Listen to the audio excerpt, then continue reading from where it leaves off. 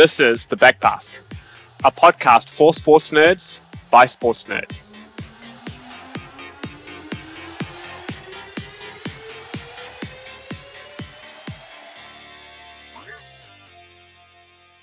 This week on the Backpass, we continue our Explain series and dive into the vexing world of financial fair play. We'll take a look at history, the reasons for its introduction, common misconceptions, the math, and finally the punishments dealt to those found in breach.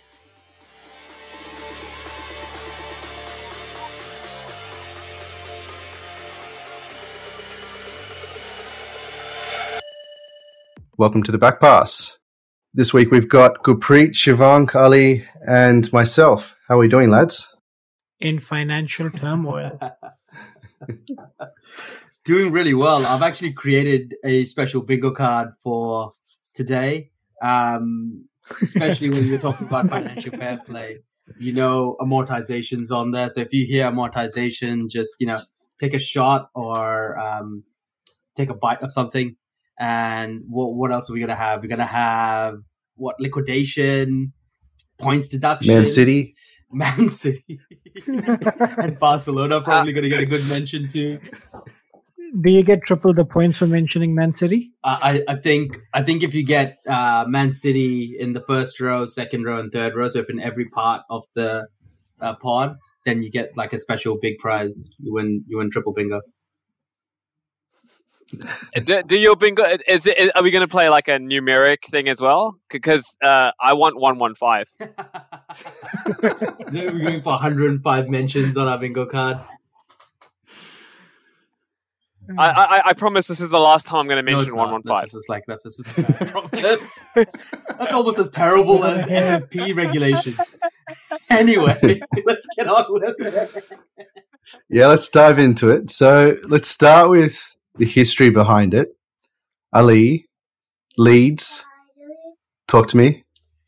So Leeds, really early example of why FFP was kind of needed. They were building something special. They got a big group of talented youngsters that they were breaking through the team, and Leeds were suddenly getting better. They qualified for Champions League, had a great ride in the Champions League, and then just went, you know what? We're going to take out a 60 million loan against the future gate receipts because we're going to be Champions League all the time, baby. We're top four now.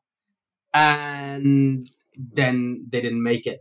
The additional interest payments burdened them. They had to sell off their assets. Obviously, Harry Kewell, Rio Ferdinand, Alan Smith, pretty much anyone who played in a Leeds shirt that was good at that time. Jonathan Woodgate, there's lots more on there. Paul Robinson too, Viduka as well. So some Ian Hart as well. Yeah. So damn, this bring back memories. Yeah. Mark Viduka.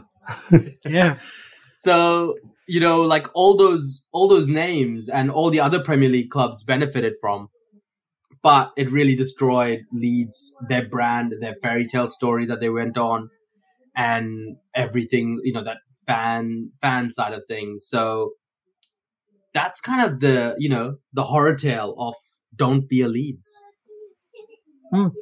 So what you're saying is do not bet the present on the future, because if the future crumbles, then your present's gone. Which Bingo sounds alert. Like something. It sounds like something a club in Spain has recently done, which we covered last year on the show. Are you talking about the property market? Maybe. I'm talking about livers. Yes, of course. Yes, and Frankie. Yes. We're trying very hard to not say that name. So for Leeds, the turmoil was such that even when they did get sent back to League, they finally did get relegated, and they went back to League One, and they won a championship in League One, and they had to really recover. It took them like over 10 years to get back, and it took them Bielsa to get back, really, as well. And then they have like this masterstroke of like, now we're a Premier League club. This is going to be forever. Bielsa can go out the door. We don't need proper strategies. We'll just go buy, like, whatever we want, however we want. We'll spend money wherever we want. And yeah, and they're back to being relegated and not in the Premier League. I love the fact that we've started the FFP episode by basically having a real go at Leeds, because the transition from Bielsa to paying Big Sam $500,000 over 4 games to keep them up, and him rocking up in that press conference and saying, "I'm better than Klopp and Pep and anyone else out there," and then losing all the games and getting them relegated. That is just it just sums up Leeds to a T. To be fair, and in Sam Allardyce's defense, Pep and Klopp would not have kept Leeds up. Over those 4 games, they would not have had the impact to keep the club up. That's fair. So technically, he's just as good, right? Like, that's what he said. He's like, I may not be better, but I'm just as good. And so he is just as good. Yeah, you're right. Same outcome. I think you've really read the fine print, Ali, because he said there's no one ahead of me, right? So yes, right. Okay, that's probably enough of Leeds. Give me another story, Shivank. Talk to me about Valencia. Yeah, so this is the other story that kind of paints the picture of why something like FFP was needed. If you go back 25 years from now, Valencia were on a bit of a roll. They won the 98-99 Copa del Rey, which is the Spanish FA Cup. They won the Spanish Super Cup in the following season, which is like their community shield. In the 2000 season, they made it to the Champions League final, lost to Real Madrid. 2001, again made it to the final, but lost to Bayern Munich on penalties. Subsequent season, they won La Liga. Then a blank, 2003-2004. They again win La Liga and did the European double by winning the Europa League, or as it was called back then, the UEFA Cup, not the Champions League. So you can see the momentum that's been building with Valencia for however many years, And then after winning the UEFA Cup, they win the Super Cup. Again, the thing just goes on. So now you've had about 6-7 years of sustained success. The club's like, baby, let's aim for the moon. And then they commission a brand new stadium. And basically, they decided to call the stadium the new Mestalla because the current one was called the Mestalla. Very original. And then they started doing the work. GFC happened. And then the banks are like, you know what? We're not lending you any money. And now you've got basically a club which has a lot of debt on it. Because of trying to build a new stadium, the bank has no longer approved the loan, yet you've already got all this work underway. And so what did the club do? Kind of like Leeds, they start selling all their assets. And if I jog your memories on the assets, you'll see what sort of players I'm talking about.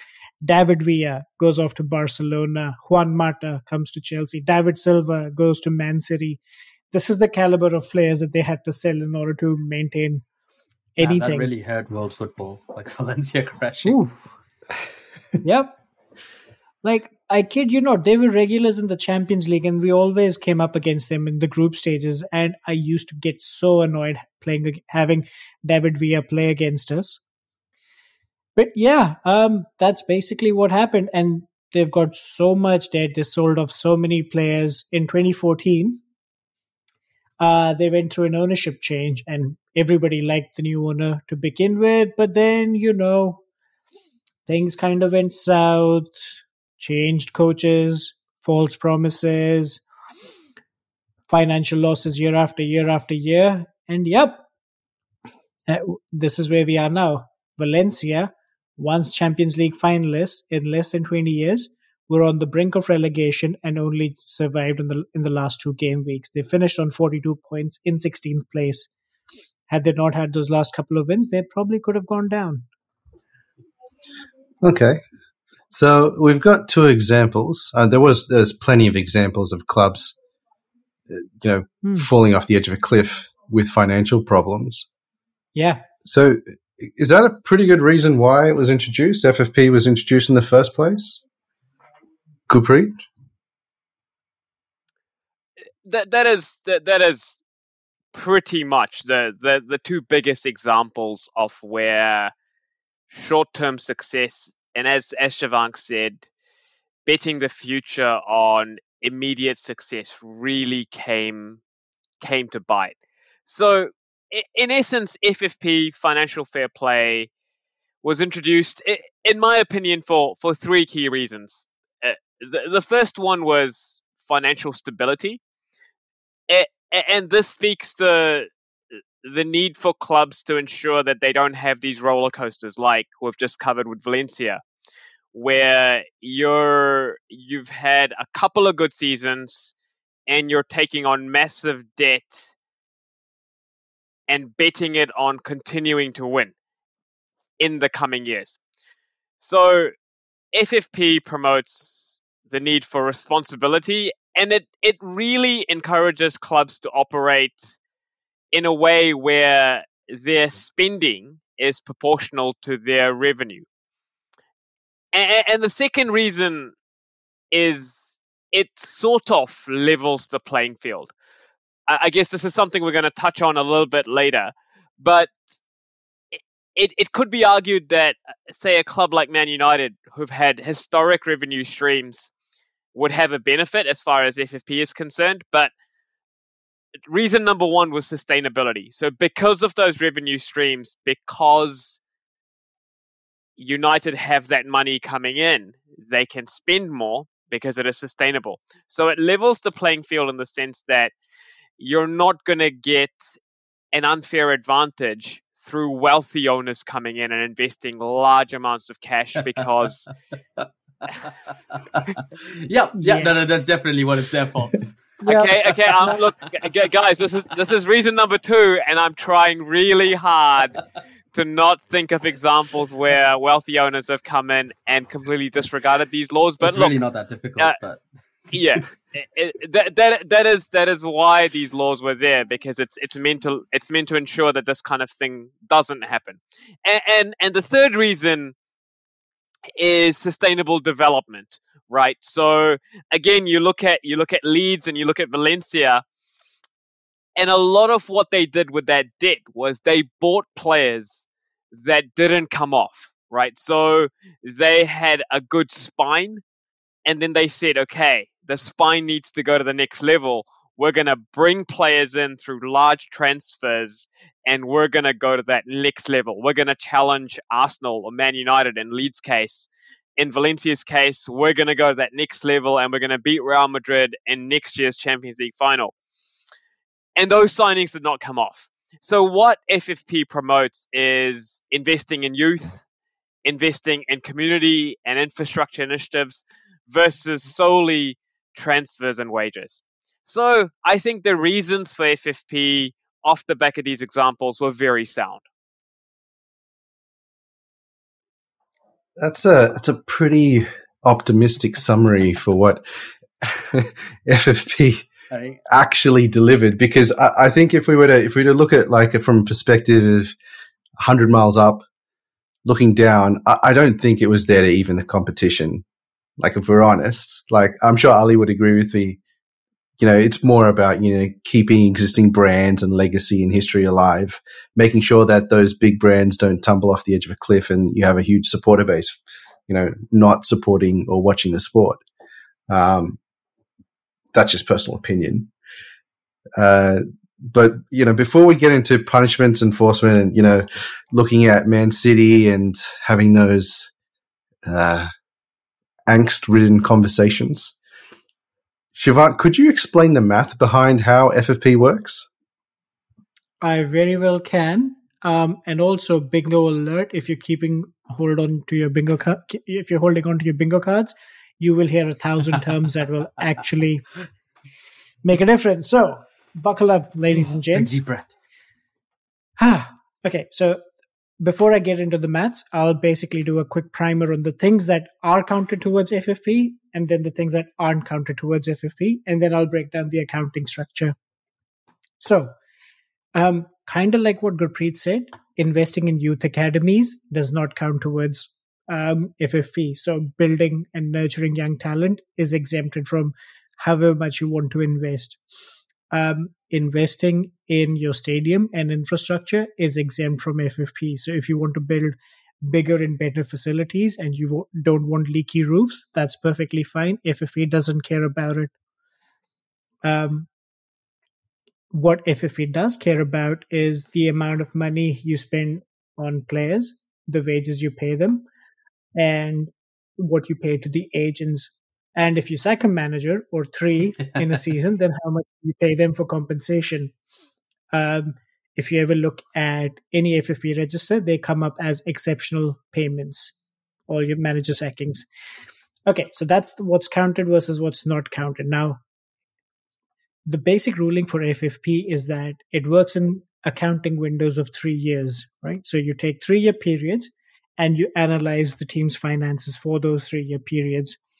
And the current model, or the model that was applicable until the end of this season, basically said for any 3-year window, you cannot have aggregate losses of 5 million per season for that period. And if you have a wealthy owner who is a benefactor, then the number drops to 30 million. So that means you can be at a loss of 30 million this year and the next season, but you can't do the same thing in the third season. So you have to do something to balance the books. That's the general wordings. But how do you balance the books? It's all about clever accounting. I'll throw in some numbers to give you some context. And here's the first bingo word: amortization. So let's say, for argument's sake, Chelsea bought Enzo for 100 million on a 5-year contract. Now, and they pay him 10 million a year in terms of wages, which is about 190,000 pounds a week. I'm just going with round numbers, and a 5-year contract instead of 8.5, 9.5, because I don't want to math right now. So the way FFP records this is the 100 million fee over 5 years basically gets recorded as 20 million pounds a year, and their 10 million pound salary gets recorded as an additional 10 million. So even though Enzo Fernandez costed Chelsea 100 million to buy and then 50 million over the length of his contract, which is 150 million, you don't put that down as one transaction. You put it down as 5 transactions of 30 million each, spread over the length of the contract. Now, Enzo does fantastically well. At the 3-year point, he signs a contract extension for another 2 years. So what's happened is the 100 million we've already paid off 60 on the books. The remaining 40 is now spread over the 2 years remaining on the contract and the 2 new additional years added. So his FFP hit becomes 10 million a year from salaries, from the transfer fees instead of the original 20. Now, let's say he gets a pay bump and he goes from 10 million a year to 15 million a year. So the salary then goes up and his hit basically drops from 30 million, as previously we recorded, to 25 million a year. And that is how FFP works. Now, at the end of at the end of his 8th season, so when he's got 1 year left on his contract, Real Madrid comes along and buys him for 150 million. At that point, we basically add 150 to our books. And we take off the 15 we were supposed to pay him, for 25 we were supposed to pay him for the last year. So that year, instead of Enzo Fernandez recording as minus 25 on the books, he will show up as plus 150 on the books, thereby giving us 175 million to spend overall. So that is how FFP works. And if you've been paying attention and I haven't put you to sleep, what that means is as long as you have one good window every 3 years where you sell a few players, you are positive. So when Real Madrid actually came along and paid 105 million for Eden Hazard, Chelsea made it big. And that's just the transfer side. So the other things you can include as incomings into your FFP balance sheet are basically gate receipts, all sponsorship and merchandising fees, and whatever you get from broadcasting and competition bonuses. And that is exactly what makes the Champions League so valuable. Winning the Champions League gives you 120 million or thereabouts. Winning the Europa League gives you 40 million. So all of a sudden, you get 80 more million pounds to spend the very next season. And if you start doing FFP, you have a lot more money to spend on incomings and outgoings. And then there's the youth academy. Basically, there is no cost associated with training a young player. They only start registering a cost when you give them their first pro contract and give them a salary, which quite often is just peanuts compared to the bigger star players. So if a youth academy player gets sold, and for example, we're hearing Mason Mount might be sold for 50 million, for example's sake, that is 50 million pounds worth of pure profit for Chelsea. And so this is how you can sort of fudge around the books. And that is how FFP works. And despite this, Man City and Barcelona end up in trouble. So, talking about fudging in books, let's go to punishments. I love it because Shivank knows it so well because of the Chelsea link, and he's studied Chelsea long enough to know. And this is where Man City and Barcelona really need to learn from Chelsea. I don't think Man City cares too much. Talk to me about Man City's punishments, and we can go through how that's actually net affected them. So there's 115, that number. Gurpreet didn't say it this time; it was me. So 115 allegations, and there is basically been.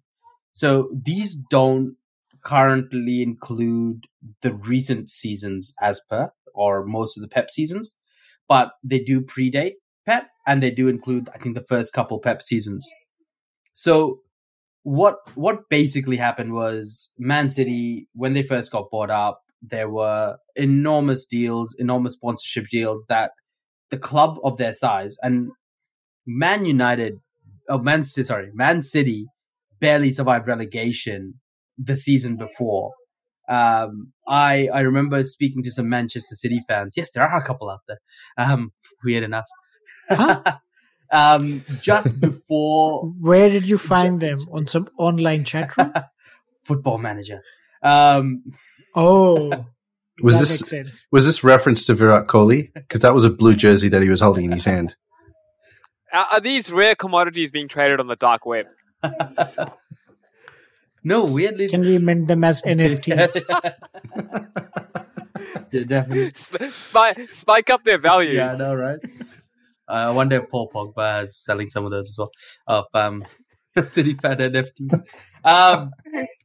But basically, right before the Abu Dhabi money came in, they were on the verge of actually financial ruin. They were almost relegated.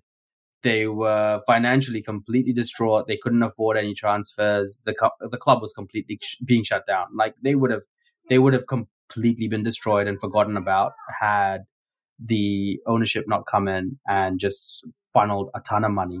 So, fantastic stadium. Stadium gets a sponsor, the stadium sponsor Etihad, who obviously come in with a humongous cash injection.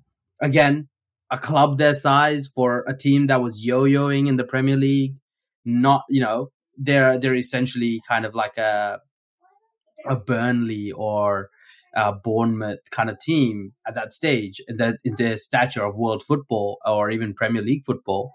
And they're getting these massive, I think it was like $400 million deal for a shirt sponsor. It's like, some of those deals are like keeping up with Manchester United, who've been a powerhouse and won, 13 Premier Leagues in the last 16 seasons or 20 seasons. How does that make sense? Right? So it's clearly unfair that those sponsorship deals are like, which is good business. That along with basically what Man City were doing was there were other deals and other add-ons that were getting added on to contracts and agreements for payments that weren't coming directly from the Man City books. And those are really hard to track. And I think that's where everyone knows it's happened, and everyone knows it's like the FIFA World Cup. Everyone knows everyone's been bribed. It's just who wants to actually speak up and say that it actually happened and find proof on it, right? So it's really hard to prove, but there are allegations. The German newspaper Bild have done a full dossier. They did a full investigation, and they found a whole bunch of these through emails. UEFA try to get at Man City about this, and Man City, they actually, they did ban Man City, but Man City went and had it overturned at the Sports Arbitration Court. And now the Premier League have basically been told from the British government that we are going to bring a third party to regulate you unless you do it yourself. So they've kind of pulled up their pants and gone, oh, you know what? We will regulate ourselves. Man City, you're in trouble because you're the easiest one and you're the one we could get the easiest kind of find the things on. So we're going to go after Man City. And that's exactly what's happened. So they pull these out. God knows if it's ever going to stick or if they're going to ever find enough proof to actually do anything. But it does what that early success or early injection did for the players that they bought was it brought Man City into the Champions League. As we were talking, it brought them into the Champions League, and suddenly that really upped their revenue, upped their club profile. Suddenly they were more attractive to better players, better managers, better, and then they started really funneling a lot of money into the youth team, into the stadium, into the training facility. So they have one of the best youth programs in the country now. They have one of the best stadiums. They have the best training facilities. Again, doesn't count in FFP, so they're good with that. That can be the best in the world. But that early success and that financial injection that really was unfair got them into a position where they suddenly became an attractive object, and they became a team that could consistently win trophies or build a team so good that you can attract the world's best players, pay them, and still have enough revenues and incomings by consistently performing so well that you can meet FFP regulations and have the world's best manager and have all those other bits and pieces around them too. Yeah, so look, that's like if I'm taking it from the other perspective, right? Like that's very similar to what PSG does, right? PSG has done basically exactly the same. It's exactly the same, right? So, I mean, if there is another club in UEFA tournaments that's doing the same thing, the argument is, well, you're not going to be competitive unless you do. Like we know, we've watched the latest EPL seasons, and it certainly looks like that Man City is head and shoulders from a talent perspective above the rest of the competition. So to compete with them, you kind of have to do the same thing. The other part about this is it's not just in the EPL. Like if we're talking about enforcement and the fact that these teams are getting away with it and it's essentially treating it like a winning tax. To win, you have to flaunt FFP. You just take them to court. And like the Queen's Park Rangers did, they made a loss of 65 million. They should have been fined 46 million, but they ended up paying 17 over the course of 10 years and got promoted to the next league and netted 148. So it's just a winner's tax to get promoted or get to Champions League. So at the end of the day, if they're doing it at all levels, it's not like it's going to change much. Do we think that the enforcement is ever going to work? Like, what do they need to do to make it work? Well, they did come down. I mean, there obviously has been a lot going on in Italian football, and, Juventus are currently right in the thick of it and right in the middle of it. Barcelona have other allegations going on, but, they still have financial, and Spain's FA is much tougher much tighter in their regulations than UEFA is and the EPL is. So Barcelona have more stringency that they're trying to work around and trying to, shimmy themselves, which is why the levers came in. So they're all trying to figure out or live on that edge, because I guess, for high performance, if you're not on that edge, you're basically back of the pack.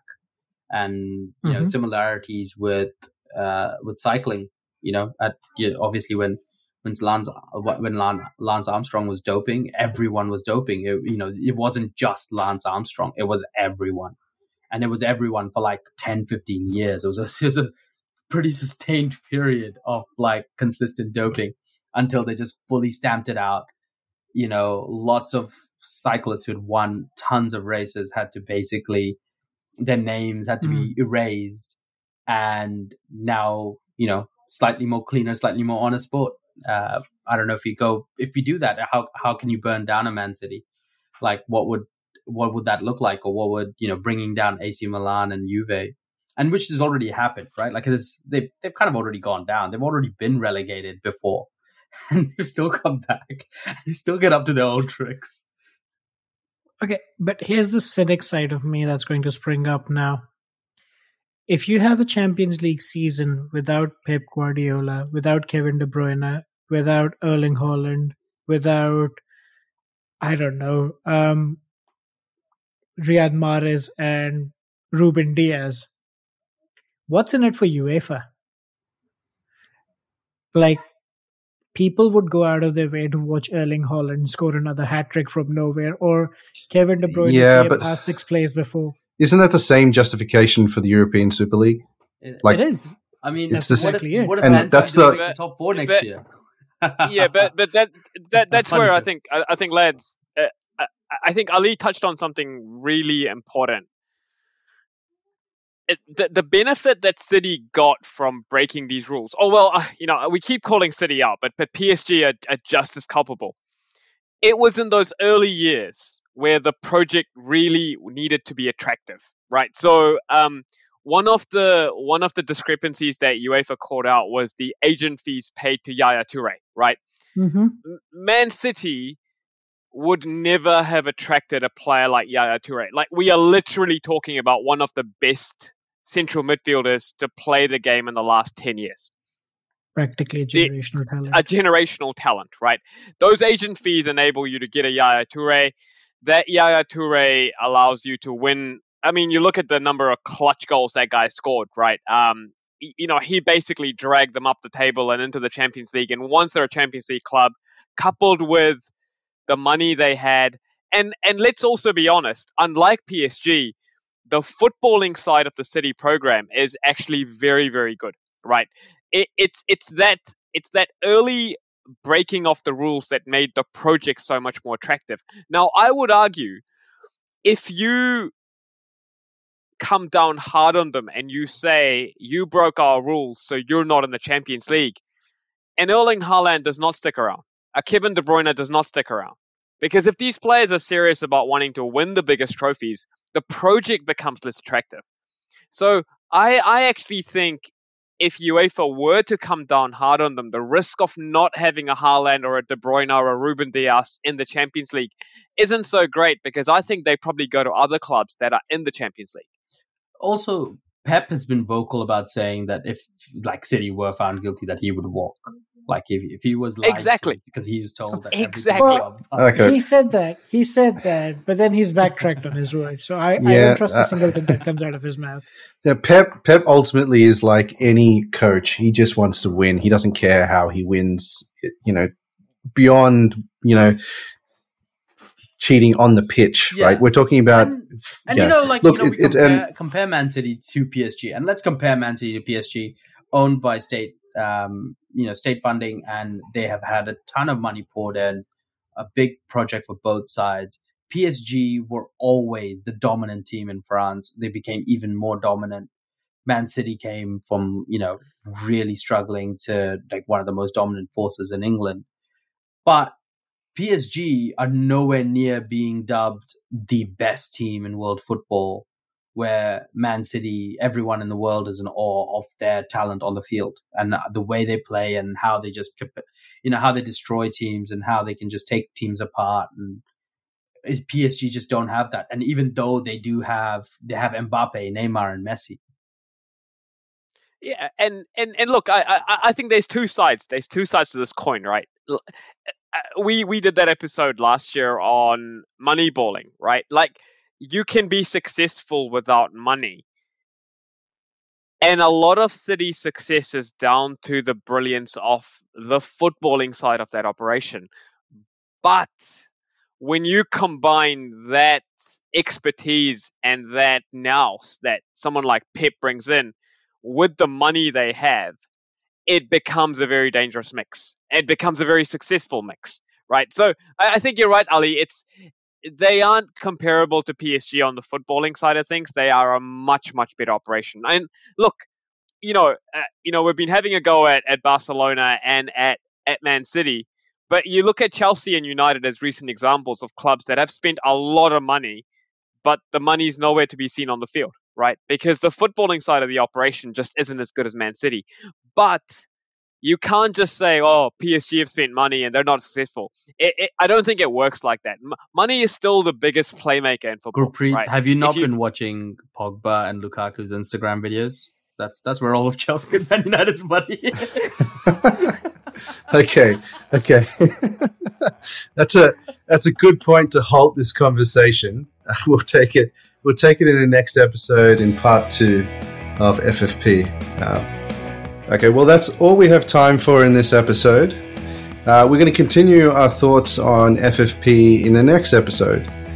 Thank you to our panel for their thoughts and opinions on this. If you want to get sports nerdy with us, you can reach us on Facebook, Instagram, or Twitter at the Backpass Pod. We'll be back next week with more sports analysis on the FFP and the 115 or 17 charges. I lost track. It's gone up while we're talking. Right here on the Backpass.